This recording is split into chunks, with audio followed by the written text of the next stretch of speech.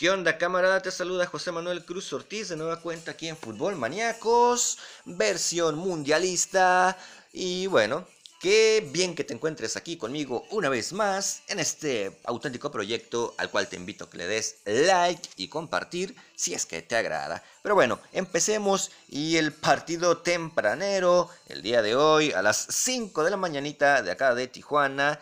Egipto se enfrentó ante Uruguay, un partido que estuvo bastante interesante al final de cuentas. Los uruguayos, la garra charrúa, se impuso un gol contra cero, pero no sin antes haber tenido algunos contratiempos. Y es que digamos que en pocas palabras el Shenawi, el arquero egipcio, se transformó durante gran parte del partido en el MVP, con tres grandes atajadas que hiciera, dos de ellas a Suárez, una más a Cavani y manteniendo el marcador 0-0 de hecho hasta el minuto 89.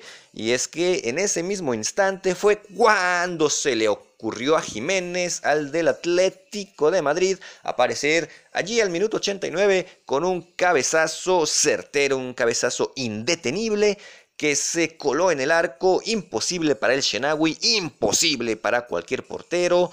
Esto ante también un gran centro de un tiro de esquina del Patón Sánchez, el futbolista de Monterrey. Así entonces Uruguay se impone 1-0 ante Egipto. Hay que mencionar por supuesto los puntos interesantes de dicho encuentro, donde Luisito Suárez extrañamente se llevó quizás ese reconocimiento personal al peor jugador del partido, y es que realmente estuvo supremamente errático, algo que no suele suceder en Luis Suárez. Sabemos, un futbolista de primerísimo nivel. Tuvo de hecho 3 oportunidades de gol, las 3 las falló. Digamos que una de ellas fue un gran achique del portero, pero igual y tenía para un poco más. En la otra definitivamente pudo haber definido antes, se la quiso llevar en una conducción que no fructuró porque el arquero otra vez hizo un gran achique y se la quitó de las patitas literal. Y una más que sí la erró definitivamente, no le dio ni dirección de arco cuando tenía para embocarla. Así que mal partido para el delantero del Barcelona.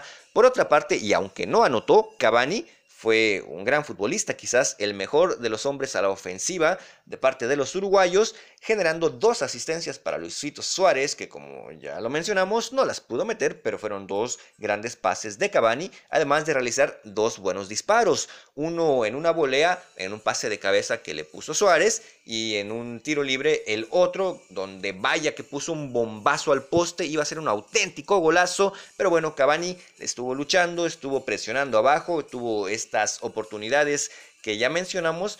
Gran encuentro de Cavani sin duda alguna. Otro que ha jugado un extraordinario partido, ese es Godín. Claro, el central del Atleti. El otro, este uruguayo también estuvo muy bien, ahí haciendo una chamba muy interesante, cortando muchos balones aéreos, realmente leyendo el partido muy bien, anticipando y evitando algunos pases, e inclusive se dio tiempo por ahí, principalmente en la primera etapa, de generar algunas conducciones largas desde la defensa, haciendo salir a su equipo. Así que entonces estos futbolistas de lo mejor de dicho encuentro, yo voy a poner en el número 1 pues obviamente a quien anotó el gol de la victoria para Uruguay, a Jiménez, como quizás el MVP del duelo, y yo pondría en segundo lugar probablemente a Cavani y a Godín, aunque mira, ¿sabes qué? Yo voy a elaborar un top 4 en esta ocasión porque el Shenawi hizo 3 grandes atajadas y casi le dio un extraordinario empate a su Egipto. Hay que mencionar que Mo Salah no jugó, Héctor Cooper decidió guardarlo otro poquito, estuvo ahí en la banca a la expectativa,